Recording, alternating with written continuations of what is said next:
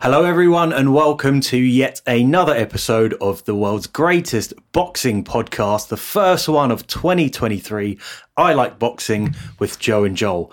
I'm Joseph Caulfield, joined as always by the one and only, the man, the myth, the legend, the boxing scholar himself, Joel Illier. Joel, how are you? I'm good, thanks, Joe. How are you? Probably better than me. Because after your couple of hours of stressing. Yes, we had technical problems and I was ready to just piss off. I'd had enough. It took me about an hour to figure out what was causing the issues, but I've calmed down now slightly. A little bit of help. You calm down. From 10, there, mate. Yeah, I'm about an 8 right now. Okay. Anyway, it's all good. Life's great. No, but you know what this boxing podcast is, mate. So let's get on with it. Yeah, let's get on with it. Right, let's kick off with the news because Jermell Charlo against Tim Tszyu has been called off because Jermell's broken his hand. Oh, it's a bit unfortunate, isn't it, Joe? It was a good fight as well. It was a fight I was looking forward to watching. Yeah, it's a cracking fight. I'm really gutted that one's over. Yeah, you would have had money on Charlo, wouldn't you? Oh, big time. Yeah. Big time, but it was a great fight all the same. Yeah. It was, I think it's due to take place January 28th, so it was one of the first, big fights of the year as well. So it was a real shame to be called off. Bit gutted about that. Yeah. Oh, well, these things happen. They certainly do. It was a spot of an injury, apparently. Broke his hand, cracking someone in the face. Yeah. You? Yeah, if only. Joe, I don't really know what's happened here. The reason I'm saying that is that there's no talk of rearranging the fight, really. Well, he's going to be out for quite some time. I mean, a broken hand is not something you recover from, within a few weeks. Yeah, and for a puncher, it's a problem, yeah. Isn't it? I mean, he's a big puncher. He's got to make sure that's better before he comes back. But Tszyu saying that he doesn't want to lose the date, plans on fighting a replacement. So we'll see. I suppose some better news, although this fight hasn't actually been made yet, Bob Arum, the Bob father, told Sky that Devin Haney against Vasily High-Tech Lomachenko is, in his own words, essentially made. Yay! Normally we don't talk about this stuff. No. Because the fight's not made. But to be fair, I think as we've discussed with this one from the beginning, this fight is going to get made. There's nothing standing in the way at all. Yeah. So when he's coming out and saying, no, it's essentially made, that means they're going to be announcing soon. So, I'm pleased about this. This is I mean, I'd have to favour Haney as the slight favourite, mainly due to his size. I mean, skills-wise, they're both on, next levels. They're both ridiculously skilled fighters. But it's whether Lomachenko, is going to be able to impose his style on Haney because Haney has that. He's just such a great boxer and he's very confident as well. Yeah, Lomachenko is long in the tooth these days. So he's not what he was about 4 years ago. He's just not that level of fighter anymore. But look, he's always going to have a chance against anyone. Yeah. And whatever happens, it'll be a technical sort of work of art by these two, so I'm looking forward to it. Really hope it happens. Right. Here's some news. So the WBC is introducing a transgender category for transgender boxing. It is, and what this is doing, Joe, by the WBC, because it's quite interesting, right? There's no title belts proposed, because when I first saw this story, I thought it was a little bit ridiculous. Yeah. I thought, well, you can't bring in a title belt for transgender boxers when you haven't even got any transgender boxers. Yes. But actually, looked into it. Look, he's not. Mauricio Solomon isn't talking about bringing title belts into the equation. He specifically says probably won't have title belts. Yeah. But we will do is sanction fights. And he would also bring in an at-birth rule that if you're born female at birth, you cannot fight somebody born male at birth, which makes a lot of sense. Yeah. Because the thing is, Joe, this is all about promoting inclusivity. Yes. Yeah, not to make light of it, but, I mean, I guess I think what my worry was, although it's obviously unfounded, was that they would have a female at birth transgender fighter taking on a male at birth transgender fighter, which I think just potentially becomes dangerous and a bit of a circus. They've done it in MMA and it's just resulted in some absolutely one-sided horrific beatings. Well, something like that needs to be billed as it has been in MMA and in some fights we've actually talked about in the past in boxing as male versus female fights, because they essentially, well, they obviously are. But in a situation like this, there is no You know, there's no clear way for them to fight. You know, if you're a trans male, you know, how do you fight another trans male? In a sport, you actually couldn't, legally speaking. You mean another trans female? No, but you couldn't fight another trans male. Surely, if you're a trans male, you can fight another trans male. No, because you're not a male anymore. You're trans male. It's isn't it a different category or something? No, yeah. So no. Let's just clear the confusion up. So if basically by trans, so if you're essentially a trans male, then that means you were born a female. A female, yeah. Yeah. So you can fight another trans male who was born a female. Only if you were to go. Would you be licensed at the moment as a male boxer if you'd been born female? I don't think you would. I think that's the whole point of this. Yeah. At the moment, you wouldn't be licensed. You can't. There's no place for them. But Solomon's point was that he's not going to allow a trans female fight a trans male to fight a trans. Yeah. Exactly. Yes. Yeah. So I mean, yeah. I guess. Ultimately, I think it's a bit of a non-news story because there are no fighters really anyway to take it on board. Oh, this is virtue signalling at its highest level, no doubt about it, by Mauricio Sulaiman. But it stands, and I think they will do it eventually. Right. Let's move on to another news story. So this is quite an interesting one. So someone who probably is a contender for the Kinnan of the Year, Conor Benn, he's been on social media moaning that the WBC have been slow to clear him. Okay, it's their job to clear you. And he wants to hurry up so he can fight early this year. I mean, it doesn't stop really from Conor Benn. He's acting like the innocent victim of all this. It's pathetic. It's so strange. Yeah, and he seems to be. I wonder if his tactic is when you're guilty as day, just to act like you're the most innocent person and just to keep playing that like on repeat on the stereo, and eventually people might just go, or okay, I've got enough doubt now to think maybe there is something to it. Well, I think he probably does have this sort of burning sort of anger about it. Yeah, and it's a that he got caught. Well, yeah, he got caught, and that is exactly it. That was going to be my point, basically. My theory on it is that it must be really, really frustrating and make you very angry as a boxer who has been caught cheating, right?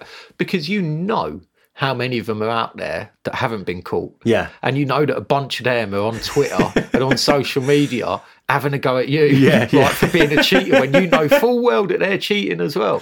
So it must be a very difficult sort of situation. But come on, he's got to stop acting so indignant about this. It's very frustrating to watch and listen to. Yeah, it's just not nice. It doesn't make sense. No. Well, say it doesn't make sense. I've just explained it as best as I could, but it does not ring right. It doesn't feel right in the situation. You need to, in this sort of situation, just sort of bow your head or just keep your mouth shut. Keep your mouth shut, I think would be the better approach, to be honest with you. Yeah. I mean, the other thing as well, someone made an interesting point on social media about this actually, is that in a weird way, this could benefit his career because assuming he's cleared in some way or he gets a ban that isn't a massively long ban, when he comes back to fight, he will be, the villain, and I suspect there'll be a lot more people interested in watching Conor Benn to see him lose. But he was already on that path, wasn't he, to be an absolute superstar? Not a villain, but a superstar. He was on that path. I can't see any way this has helped his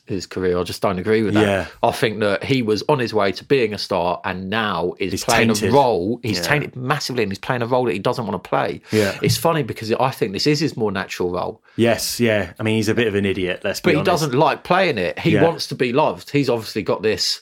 Yeah. So, you've seen it with some of the stuff coming out. He's quite a narcissistic personality. But as what has come out since, his failed test, the woe is me stuff is odd. Yeah. As we've discussed. Yeah. Cool. All right. Let's preview the first big fight of 2023, which is Gervonta Davis against Hector Luis Garcia.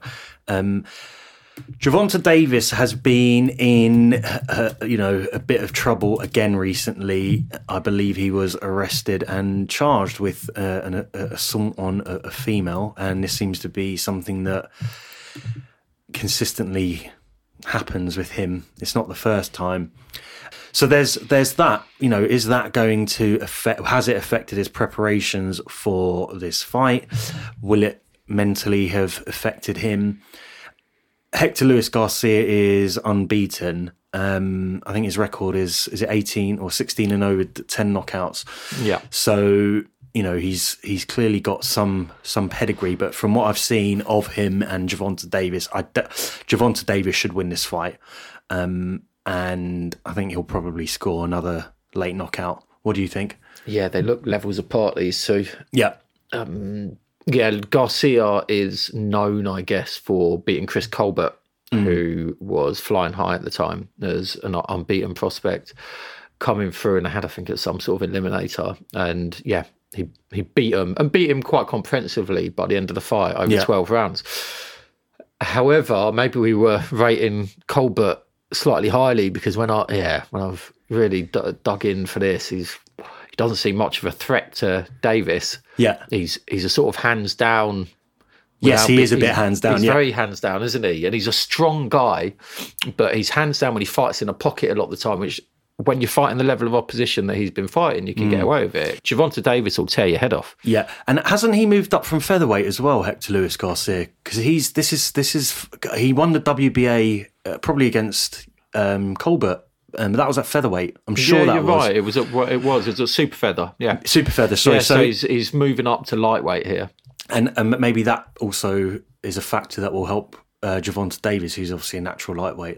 Of course, I think we've got to look at this one as a bit of a mid to late round stoppage for Davis. Yeah. Yeah, but still though, there is the factor of the recent shenanigans that Gervonta Davis has been involved in, and whether that has affected his preparations for the fight. So, I suppose the interesting thing about this fight will be the early rounds, because you will find out whether Gervonta Davis has got his head on. It's got to affect him, hasn't it? But at the same time, he's used to living this life of chaos. Yeah, it's always happening, this stuff, but it's absolutely got to affect his performance. Yeah, he's another one who I think is a contender for the Kinahan of the Year, because he's just always involved in some sort of nonsense with the police, and it's always a little bit, it's all very unbecoming and a bit horrible. Yeah, it's all nasty stuff. Yeah, it is nasty. It's like nasty. Hit and runs, beating women. You know what I mean? It's it's disgusting. Yeah.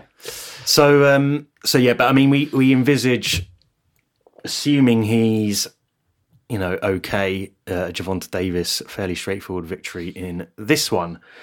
Right, I'm going to go to the magazine lottery. I have a copy of Boxing News, which is dated the 21st of September 2007. And here there is an article from Claude Abrams, and this is a preview from the Picks in America, which is called The Missing Link. And I have to say, Claude Abrams got it spot on here, because this was about Chris Arreola and his fight against...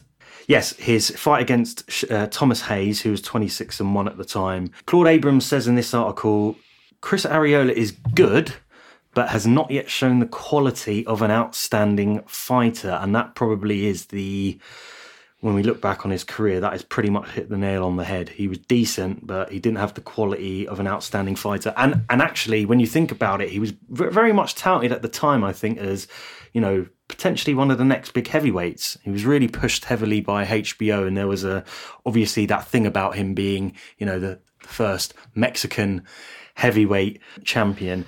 So, Claude Abrams, some really good quotes in here. He says, "The Goose and Shooter Promotions talk about heavyweight Chris Arreola in glowing terms, like he's going to be the saviour of the division. Having seen him fight several times, I don't share their forecast. Arreola, like British-based Roman Greenberg, is solid and clearly full of potential, but there's a certain something missing. He couldn't have got it more spot on." He couldn't even mention Roman Greenberg there, which is a serious blast from the past. He really did get it spot on. Yeah. Now let's talk about Chris Arreola's career, because having looked into it, for me, his career is pretty much typified by Vitaly Klitschko. So he was, as I say, touted as this sort of next big thing, and he compiled a record of 27-0. Incidentally, he did away with Thomas Hayes with a third round knockout, but he had, I think, 5 or 6 more fights, culminating in him beating Jamil McCline on April the 11th, 2009, before he took on Vitaly Klitschko, and this was obviously on HBO. And I don't know if you saw the fight, Joel, but Chris Arreola was very game, but he just got pretty much pummeled for most of that fight. And funnily enough, when I rewatched the fight as well, and I think the commentary team were a bit too generous on Chris Arreola. I mean, they were complimenting him on the come forward style and going for it. But I mean, if you're coming forward and you're just eating leather, it's not very effective. HBO and the American fight fraternity were desperate to see the Klitschko's get beat. Yes. And that was what this was essentially about. Yeah. And Chris Arreola was somebody that, if he'd won a title, would have been a bit of a superstar. You know, he was a sort of partying, wild, Mexican, drinking, eating, sort of, he would have been a new story. Yeah. And he would have held the title well. Yeah. And what I mean by that is that he would have acted every bit of superstar. He would have turned up at every premiere. He would have been doing all of this business. Yeah. Problem was, he wasn't so good in the ring. Yeah, exactly. As you're talking about. And one thing he never lacked was heart and ambition and effort. Yeah. But what he did lack, as you've mentioned, what Claude mentioned there and all that, he lacked the skills. He didn't quite have it. But he turned into a good, solid brawler. As when he sort of accepted his role as his career went on, I thought he sort of turned into quite a good just brawler at a lower level. Which is what he was. He was trying to be something he wasn't early on in his career because they were, they say, grooming him for this spot. Yeah. He never got there. But then he sort of grew into himself, I felt, as his career went on. Yeah. So 2 fights after losing comfortably to Vitaly Klitschko, he lost to Thomas Adamek, and that was a majority decision over 12 rounds. I think he was quite a heavy favourite going into that fight as well, because he had the size on Adamek. Yeah. And now this is where it gets interesting. So we fast forward around 6 or 7 fights to April the 27th, 2013. And this is the first of his 2 fights with Bermane Stiverne. And so the first fight was for a nonsense WBC trinket, and he lost that fight on points. But 2 fights later, this was after so this is why I say his story is very much centered around Vitaly Klitschko. Vitaly Klitschko retired, and the WBC heavyweight title became vacant. And he was pitted against Bermane Stiverne again. And I mean, I said to you earlier, if there's a heavyweight I know he lost him on points, but if there's a heavyweight you'd want to fight in a title fight, Bermane Stiverne would have been up there. And, Bermane Stiverne wasn't exactly, I wouldn't say he was particularly highly skilled either. He was quite small for a heavyweight, and you could hurt him. And unbelievably, Chris Arreola was stopped in 6 rounds in that fight, and Bermane Stiverne became a heavyweight champion, unbelievably. It was a really good fight from what I can remember, actually. It was a good back and forth brawl, that one. It was, yeah. It was, and don't get me wrong, Chris Arreola had his moments in that fight. He definitely hurt Bermane Stiverne during the course of that fight. But again, he's just too easy to hit and hit clean. And and as you say, if you are a title challenger and you come up against Stiverne, you don't win. I know this wasn't for a title fight, but you've basically, Stiverne is going to be the weakest world champion you could possibly wish to face. Aside from Charles Martin. Yeah, well, he's going to be in that sort of bottom 5 bracket along with the Burger King. Yeah. And this must have been, at this point, he must have been thinking, maybe I'm not cut out for the upper echelons of the heavyweight division. That was his second attempt at winning a heavyweight title. He did get another attempt, and this isn't someone who you want to fight. Deontay Wilder, and this was on the 16th of July 2016, and he was stopped in 8 rounds in that fight. I think he retired actually on his stall. So yeah, it was interesting because I remember back in the day, Chris Arreola sort of hyped. It was a hype job, wasn't he? Really, he was a hype job. He was just in the long tradition of boxing hype jobs. Yeah, absolutely. Yeah. No, bang on. That's exactly where to bracket him. So yeah, Chris Arreola's most recent fight was against Andy Ruiz Jr., and that was Andy Ruiz Jr.'s first fight after losing in the rematch to Anthony Joshua. And Chris Arreola put in a really good performance. He's getting on now. He's probably around 40 at the time of that fight, but he put Andy Ruiz down on his backside in the first round and had him hurt. And Andy Ruiz came back, and I think he scored maybe a couple of knockdowns of his own later on. Yeah, I think it was the second round, and it was the third round. I think he had him sort of hurt really badly again. Yeah. Sort of looking like he could actually get knocked out. But it was the fight previous to that, though, to the Ruiz fight. It was the Adam Kownacki fight. That sort of defined the second part of Ariola's career, really, because that one was a genuine Fight of the Year contender, and they broke the CompuBox record. For punches thrown. In about now. You know what I think about CompuBox punch stats. I'm not a fan, but the one stat that you can rely on is punches thrown. Yeah, because you can't miss that, really. Yes, yeah. So that one has a lot of merit to it, and so they really won't. And in fact, it was the joint most punches scored in a fight, thrown in a fight. But actually, Ariola's 1,125 punches were the most thrown by a heavyweight in CompuBox's history as well. Amazing that he lost it as well, really, when you think about it. But yeah, no. So, but that was one that Kownacki, he left that fight and he left a piece of himself in the ring. Ariola could handle it. He then went forward and he didn't really show effects of the fight. So yeah, I guess the thing that really, again, that stood out on this article, reading it, was that Claude Abrams got his spot on. He was a good fighter. He'll certainly look back on his career and be proud of it. But given the hype, given all the noise around him, it was slightly disappointing, I guess, in the end. 3 cracks at the title, and unfortunately didn't win any of them. So Chris Ariola, the Nightmare, he's got a nose that's a nightmare, that's for sure. He has got a schnoz. He has, hasn't he? Jesus, it's like he's got 2 noses. Right, so there we go. So that was my magazine lottery, and you'll pick a magazine piece later, actually, because I think we want to do our review of 2022 and our awards, because we've got some really interesting things to go through.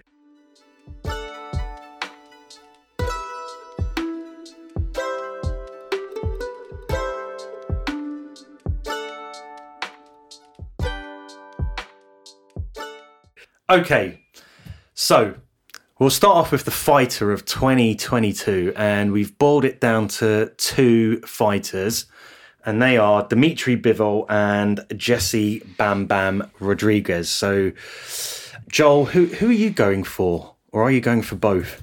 No, I've got to. At first, I had in my head, actually, that I wanted to go for Bam Bam. Yes. As I just sort of looked into the records, like, no, I'm sorry, you've just got to go for Bivol, unfortunately. I wonder why that is. Well, when comparing their records over the last year, to be fair, right, Jesse Rodriguez, so they both got 3 wins. No, sorry, Jesse Rodriguez has 3 wins, Bivol's got 2. So we're talking about Jesse Rodriguez here. He had Carlos Cuadras, big win in February of this year. Yeah. Then he fought Pogdasek Saw Rongvisai, and he beat him. In fact, he knocked him out in the 8th round. And that was Saw Rongvisai, I'm pretty sure, hadn't been knocked out in a long time, and he'd obviously had some signature wins over Chocolatito. Absolutely, bit of the tail end of Saw Rongvisai's career. In fact, he retired right after the fight. Carlos Cuadras, that was the same in terms of Cuadras has been around for a long time. He's not got a huge amount left now. Israel Gonzalez was his 3rd fight, September of this year. He looked brilliant. He won that by unanimous decision. The other 2 by stoppages. Yeah. But then if we Carlos Cuadras was a unanimous decision. Saw Rongvisai was the only fighter who knocked out. Yes, it was. It was. Sorry, you're correct. Yeah, and then if we compare that with Dimitri Bivol, well, Bivol had 2 wins, but these guys were in the absolute prime of their careers. Yeah. So he had obviously the major win against Canelo Alvarez. Yeah. And then he had and Canelo is sort of the biggest name in the sport, and he was probably the number 3 at light heavyweight, you could probably say. Yeah. Something like that. You'd probably go there. And amazingly, I remember when we previewed it, Canelo was a heavy favourite, despite the fact that he was moving up to light heavyweight and fighting. And really, I remember at the time I previewed it, I said, Jesus Christ, Bivol's a really good fighter. Brilliant back foot fighter. Guy's excellent. And I just... part of me didn't want to go against Canelo, but then I just looking at the footage of Bivol fighting, I thought, Really? I mean, this is going to be a ridiculously close fight, but it wasn't. I mean, Bivol just dominated him. Well, it's what you mentioned here, though. He went into that fight as an underdog, whereas, again, Bam Bam went into all three of those fights as the favourite. Yeah. Maybe the Quadras fight was close. Maybe it was slight underdog, actually. I think he was getting that fight, but yeah. But when you look back, you know. Yeah. Anyway, for me, actually, Saul Alvarez win was huge. Yeah. That's the first time Alvarez has been beat since Floyd Mayweather. When was that? About 9 years ago, I think. 2014, 15, yeah, something like that. And then he's gone and then beat the number one at sort of 168 who moved up, who was a genuine challenger in Gilberto Ramirez. Yeah. He's come up. He was destroying everyone that was put in front of him, and he made him look like an amateur. Yeah. You know, 2 outstanding wins. You can't ask for much more than 2 big wins in a year these days, unfortunately, from your top guys. And let's be honest as well. I mean, you know, anyone who beats Canelo is going to become a sort of superstar as well in their own right. But I mean, Dimitri Bivol sort of came out of nowhere, and now he is a top 10 pound for pound, genuine superstar, brilliant fighter. People, you know, he's well and truly got the respect that he deserves now, and I'm sure he'll be making a lot of money over the next few years, fingers crossed. I reckon so. So you're going for I'm going to go with Bivol. Well. I mean, I was pretty much in the Bam Bam Rodriguez corner, because, and also because he sort of came out of, you know, nowhere and had just a stellar year. Yeah. And I love the way he fights. He's such a good boxer. I mean, he is another master boxer. I mean, they're both master boxers, but the smaller men seem to have a little bit more skill because they just have a bit more about them. But yeah, no, I'm happy to go with Dimitri Bivol. And the thing with Rodriguez as well is that he's going to be around for years, mate. Probably win it next year. That's exactly what I was about to say, mate. So there we go. Right, let's talk about the fight of the year. I know which one's winning this, mate. I don't think it's much competition, but we've narrowed it down to 2. Leigh Wood against Michael Conlan and Katie Taylor against Amanda Serrano. Joel, who are you going for? Well, it was really, really hard. Okay, let me just put this out. Katie Taylor, Amanda Serrano was a far bigger fight worldwide. Yeah. This is Madison Square Garden, female, undisputed, all of this. It was massive. It got in the mainstream. It was on BBC, ITV, Sky. Look at this. It was a huge fight. And then it lived up to it. It was a brilliant fight. They went at it for 2 minutes every round. They went at it and they were nose to nose. And both of them sort of met on the slide, essentially, at that just sort of sweet spot where they can both still throw punches and they can't get out of the way. Yes, yeah. So they met there, and it was a brilliant fight. It was a fun fight, and the action really swung. It did, yeah, because you know, for again, our listeners should watch the fight, but for anyone who hasn't watched it, it was a genuine 50-50 fight where, I mean, Katie Taylor is the biggest star in female boxing without a doubt. And, you know, in that fight, she was very badly hurt, I think, in round 4. And it looked like she was close to being stopped. She recovered and she nicked a lot of the later rounds. And also what stood out for that fight was the way they finished it. Because for the last 10 seconds of that fight, they just traded punches. And again, Katie Taylor looked like she was or badly hurt in the last second of that fight. Like she was about to drop. Well, she was going for the big finish because she needed the last few rounds and she seemed to actually get them. Yeah. And then she wanted to close the fight out strong and really went for it in those last 10, 15 seconds. Yeah. And she got caught. Yes, and exactly. her knees dipped. Yeah. And it's funny because if her hand sort of went down, but she didn't touch the floor. Yeah. Right, well, if her hand had touched the floor, she loses that fight on points. Yeah. Or, I mean, if there's another 30 seconds of that fight left, I mean, who knows what happens. Very possible. But they were exhausted at the end of that, weren't they? Yeah, I mean, absolutely exhausted. It was a great fight, but for me, it has to be Leigh Wood against Michael Conlan. Yeah. Nothing, I mean, this wouldn't just be the fight of the year. This could easily be the fight of the, you know, last 10 years. It ticked every box. It was just unbelievable. I've never seen anything like it in my entire life. Leigh Wood, the champion against Michael Conlan, fantastic boxer, great amateur pedigree, real good 50-50 fight, cracking fight. Conlan just, in the first round, absolutely swipes Leigh Wood with sort of overhand left. decks him, puts Lee Wood on the canvas, and Lee Wood's hurt. He gets up quite quickly as well, probably a bit too quickly. It was a knockdown, really reminiscent of Billy Joe Saunders' knockdown of Andy Lee, where he sort of went down. It was so heavy that went down arms by his side. Yeah. Didn't even get his hands out to, stop himself for anything. Hands by his side on the floor. And you looked at that. I looked at that at the time, thought, fight over. Exactly, yeah. And let's be honest, the next 5 or 6 rounds sort of enhanced that notion that Michael Conlan was going to win this fight easily. He was always there, I thought. I didn't think easily, because I thought he was always there making Conlan work at a pace that Conlan wasn't comfortable with. That's right, but he still hurt Lee Wood multiple times during the course of that fight. I mean, Lee Wood got caught with... I genuinely... Partly why this is the fight of the year is that it defies logic that Lee Wood won this fight. It absolutely defies logic, because he got battered for most of the fight. But like you say, I do think he has that stuff where he's just not going anywhere, and he just refused to cave in. He's in there, and again, he was still landing the whole time. He didn't go through long stretches of that fight not being able to land a punch. What he did, I think, from maybe like the late, sort of middle rounds onwards, was that he really started to work Conlan's body and really work it viciously. And I think having seen the fight a few times, because it's the sort of fight you gotta watch more than once. I didn't really notice it the first time round, because I was sort of so mesmerised by how well Michael Conlan was doing. He was such a great boxer, and but watching it the second time round, you really do notice, oh my God, like Lee Wood's really working the body quite well here. And he had Conlan back on the ropes, but I mean, let's be honest, it was the finish, because I think it was in round 11, Lee Wood got a bit of a flash knockdown against Michael Conlan, caught him with a shot. It wasn't a heavy shot. I think Conlan was more off balance than anything, I thought.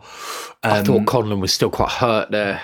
Yeah, I mean, he probably was. It didn't look like the most hurtful punch, but I guess in round 11 of a fight where you're exhausted. This is what I mean. It wasn't that it was hurt terribly from the punch, but he was generally hurt. Yeah. He was just in a bad way by that point in the fight. He sort of misjudged the pace of things, I think. Yeah. I still thought that despite that knockdown, that Lee Wood 100% needed a knockout in round 12, but that sort of teed up the last round quite nicely, because the home crowd, I mean, it was in Nottingham, the home crowd really, they felt that something was in the air at that point. He's just got the knockdown, he's really coming on. I still thought there's no way Conlan's going to lose this. I mean, it would be miraculous if he does, and then how on earth Lee Wood pulled it out. I mean, and it was such a funny knockout, because He just got Lee Wood against the ropes, and he threw what seemed like a very nonchalant right cross, but Conlan sort of ducked down to his left, and it just caught him flush. Yeah, and he was out straight away. Yeah.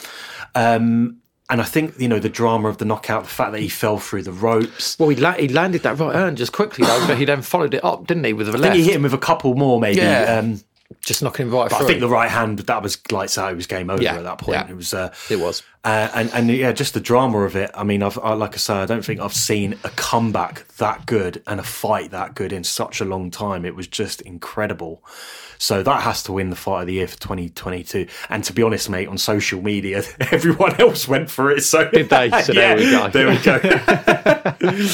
Right, let's talk about the knockout of the year 2022 nominations. So we've got 3 here. Terence Crawford against David Avanesian, Joe Cordina against Kenichi Ogawa, and Tyson Fury against Dillian Whyte.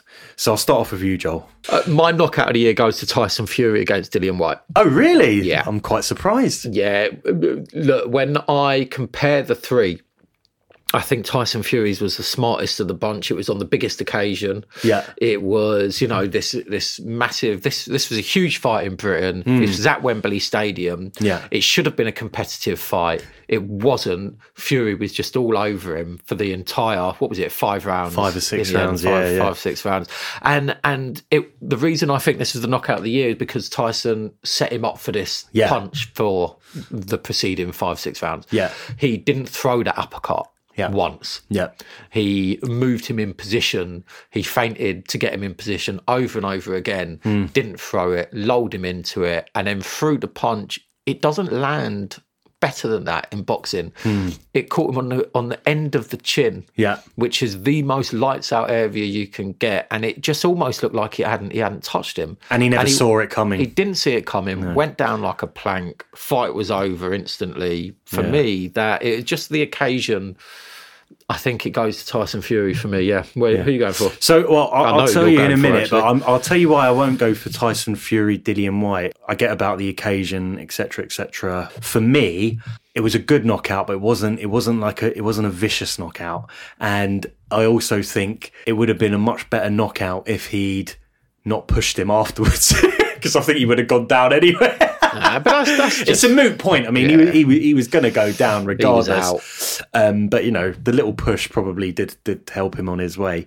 I'm going for Joe Cordina against Kenichi Ogawa. I mean, I just think the knockout was incredible. It was a right hand that just came like a nuclear missile, really, and it was so quickly thrown through the point of the guard, bang on the chin. And he just collapsed. He was out. And it was such a sort of shocking knockout as well, because this was a 50-50 fight for me. You might not be so sure, but, Kenichi Ogawa did have good pedigree. Not amazing pedigree, but, he's a good fighter. World champion. Of course he has good pedigree. In everything about it, on the DAZN comms as well. Or what's his name? The Mike Costello and his reaction as well. And then you've got, was it Lawrence Okoli at ringside going absolutely mental. Because it was one of those knockouts where as soon as it landed, you knew the fight was over. It was over. How there's nothing sweeter than that. I mean, Joe Cordina was basically celebrating from the moment the punch landed. He knew he was a world champion. Kenichi Ogawa gamely tried to get up, but I mean, he just couldn't. Fantastic knockout, and it's one of those that you could just keep watching on replay. It was just brutal and brilliant, just brilliant. You mentioned we brought Terence Crawford, David Avanesian into this one as well, because I remember when we discussed it at the time, it was a brilliant knockout. It just sets him up fantastic. Was it the left uppercut and then the right hook? Just takes him out. Yeah, it was the left hook, right cross. It was that was it. Yeah. But this one is tainted somewhat by the fact that he had ripped gloves, and David Avanesian's team have lodged a complaint with, I don't know which sanctioning body it is, but I think it may have been with the local commission. I think they might have done it with, I mean, the evidence is clear. His gloves were ripped, and it's not his team's fault, but the officials should have made him change his gloves. Makes it an even more spectacular knockout, though, doesn't it, Charlie? Well, yeah, but this was a bare fist knockout, mate. Should have just took his gloves off. Have some bare knuckle boxing. But yeah, I mean, it was a great knockout, but it was brilliant. This was the most picture perfect, classically sort of this aesthetically pleasing. Aesthetically pleasing, exactly. This will be the one that is viewed in 30 years' time, I think, of the three. Yeah, I mean, I think from in terms of technically throwing the shots and setting them up, it was just brilliant, perfect. Yeah, but obviously it was a sort of not cheating moment, but it wasn't quite fair. Yeah, exactly. So you can't have it as the winner, but I think it definitely deserved a mention up there. It was beautiful. Yeah.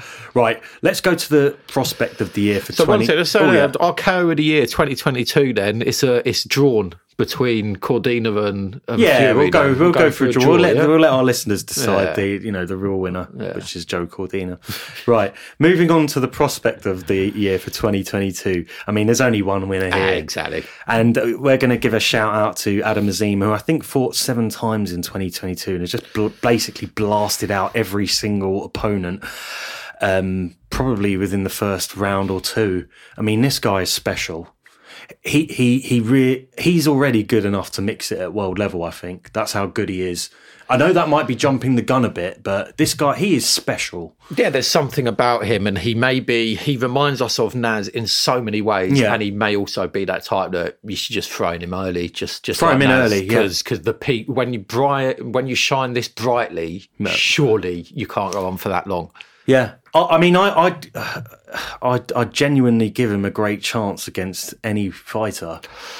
He's the sort of fighter who could you could put him in there with a champion and he could probably win that in the first round. We just don't. The thing is, we don't know. I mean, I've just got a few notes here. One of them is his aggression is bordering scary. Yeah, and it's the thing, you can stick him with anyone and go, all right, well, he's such an aggressive fighter who is also so sort of gifted technically that you'd have to say, well, he can land a punch. He's got a puncher's chance against anyone. But it wasn't 7, it was 5 wins in 2020. Oh, was it? Sorry, I thought it was 5. 7. Sorry, my bad. And look, they were again complete novices, but he did step it up in the last fight versus Ryland Charlton in November. It's his style that's getting him there that has given him this sort of notoriety. And I just think he's a breath of fresh air for boxing, for British boxing. He's brilliant for Sky. And I think he's going to have a massive 2023 and an even bigger 2024. Yep. So we are both in agreement that Adam Azim is the prospect of the year for 2022. Right. Let's move on to the British Fighter of the Year? Yep. For 2022. Yep. We've got 2 nominations here. Dan Aziz and Chris Billam-Smith. I'll start off with you, Joel. Who are you going for? Got to go for Chris Billam-Smith. Good. I'm glad. Dan Aziz's number one fan, as you know. But when comparing the years they had, you've just got to go for Chris Billam-Smith. He had 3 wins. 2 of the wins were for the European and Commonwealth titles. Yeah. One of the wins was against Tommy McCarthy, who was like a genuine domestic rival. They hate each other and their teams hate each other. That was a bad blood fight. And they fought the year prior and he won that. It was a very close fight. It was a split decision victory for Chris Billam-Smith. But in this fight, he showed massive improvement. Oh, yeah. I thought it was funny because I remember we were texting each other during it. No, I think we watched it together, actually. Yeah, we watched it together.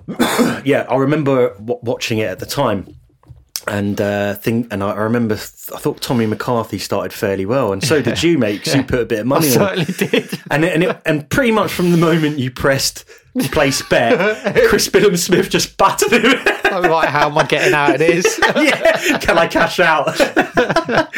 But yeah, I mean, he stopped Tommy McCarthy in the 8th round, and that was, he was really punishing him in that fight. It was a great stoppage. No, it was brilliant. And so he also had a Fight of the Year contender with Isaac Chamberlain. Yeah.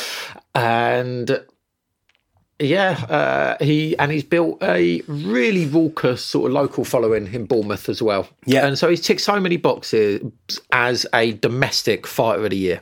And I think he's done a lot of them. Now, Dan Aziz, look, he had 3 wins, all for the British title. 2 of those were stoppages. And a big thing for him is that no one knew he was a year ago. Yeah. Now he's one of the real faces of Sky Boxing. Yeah. So I think it's such a massive. If we were doing like a breakthrough year, then I might put Dan Aziz there, but we're not. We're doing British Boxer of the Year. I've got to give it, to the local lad, Chris Billam-Smith. And I think as well, I mean, they're both very exciting fighters, but there's something about a Chris Billam-Smith fight. He's a puncher. He's a puncher, but he's got a bit of vulnerability about. But he's also got the stuff.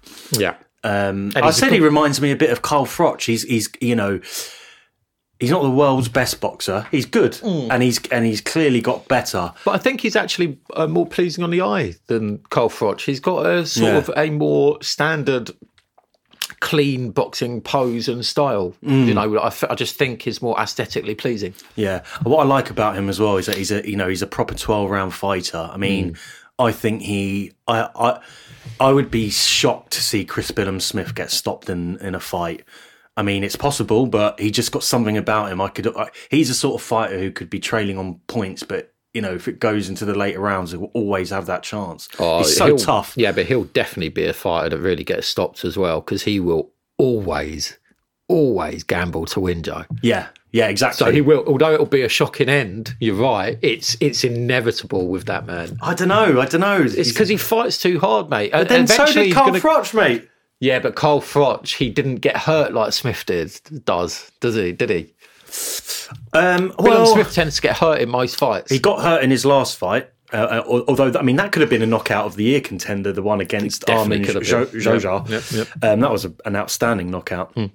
Actually, let's give that an honourable mention because that was a fantastic knockout. He was hurt badly in, I think, the second round in that fight, but he didn't go down. He did that thing where he kind of, the legs buckled, but he's, I'm not going down, I'm going to tough it out. No, he's got the stuff, as you say. Yeah. He truly has.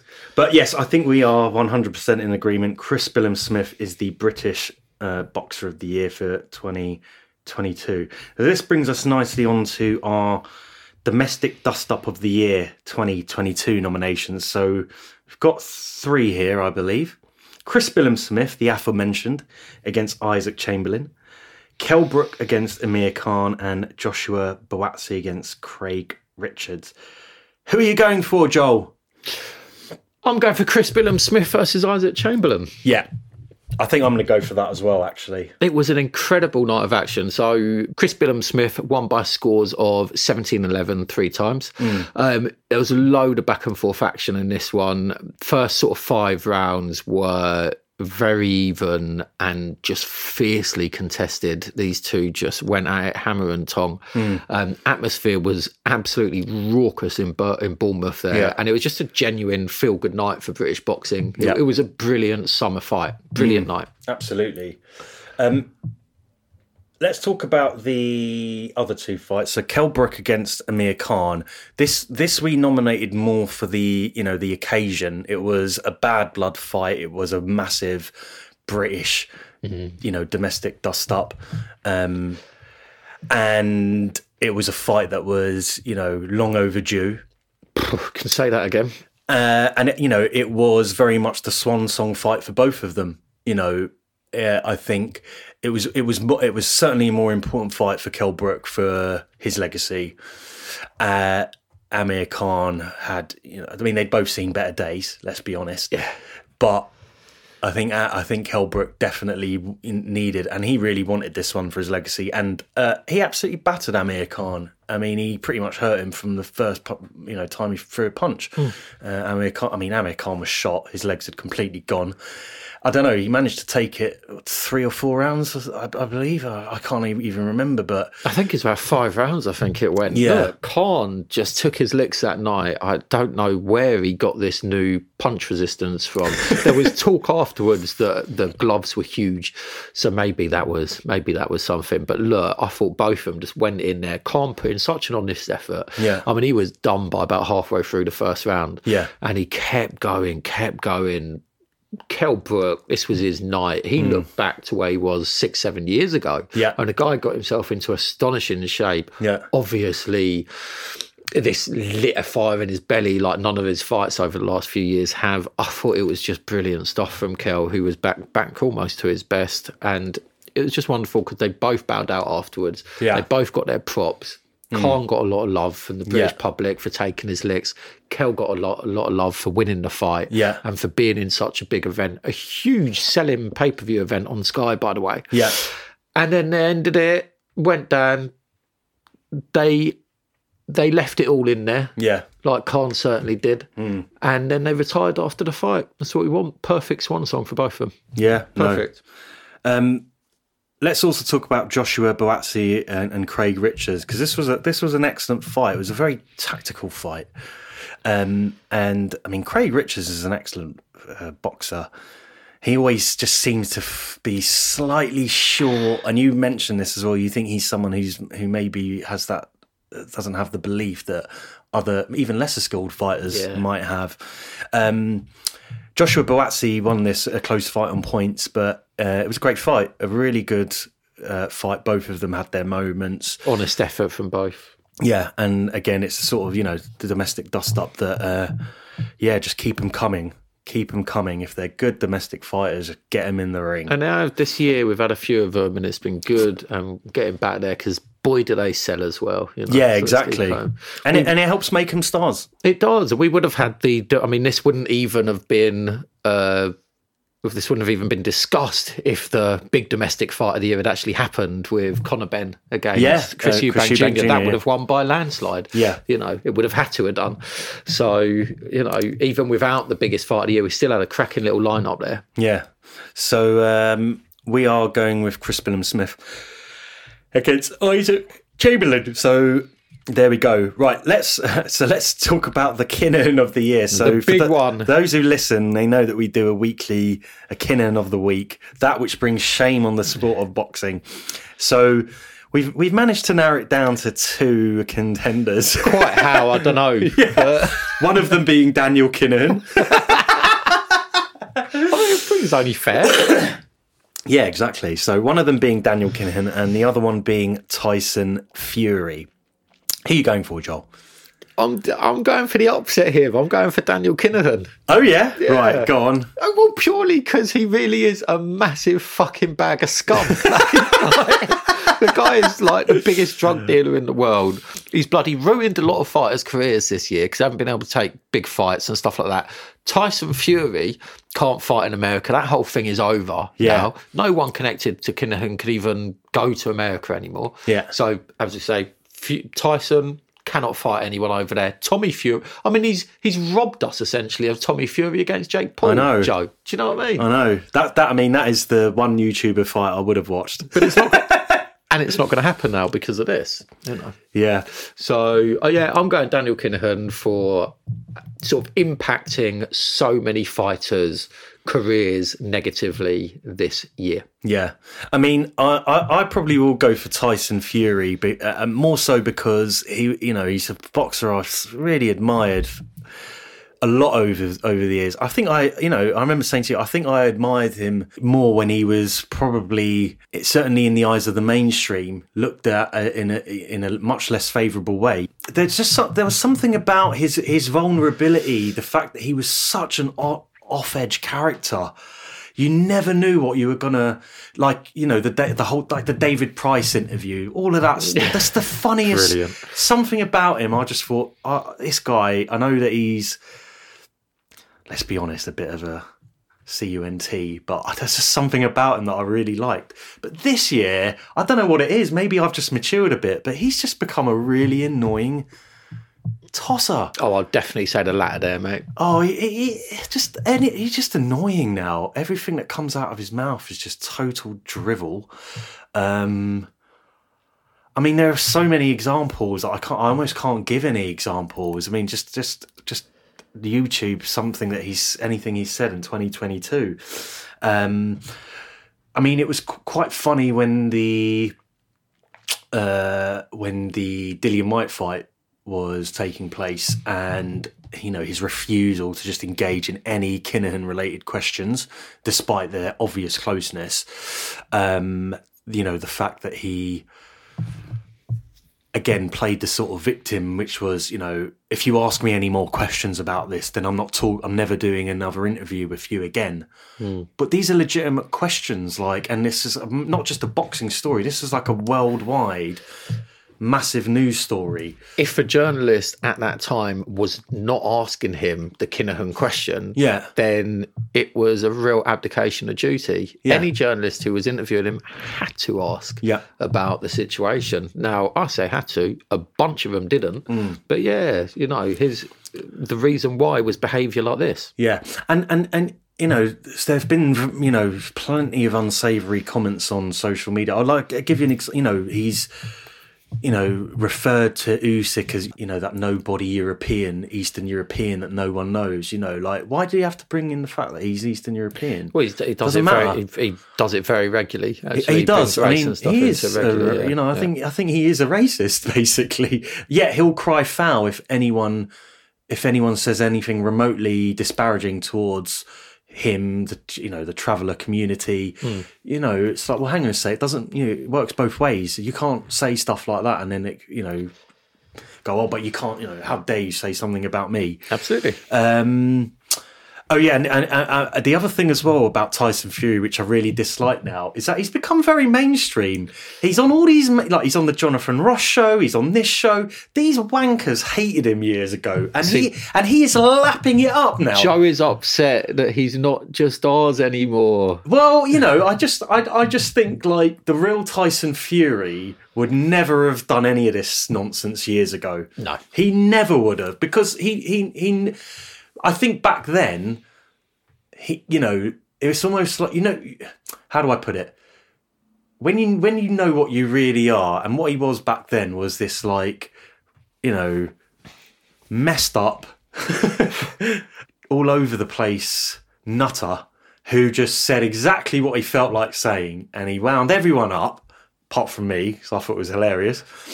Now when he does these interviews, he's careful about, he does still say some stupid stuff. Of course he does. But he's become a little bit more like, it's almost like he's realised that I'm a big star in boxing. I'm going to milk it for all it's worth now.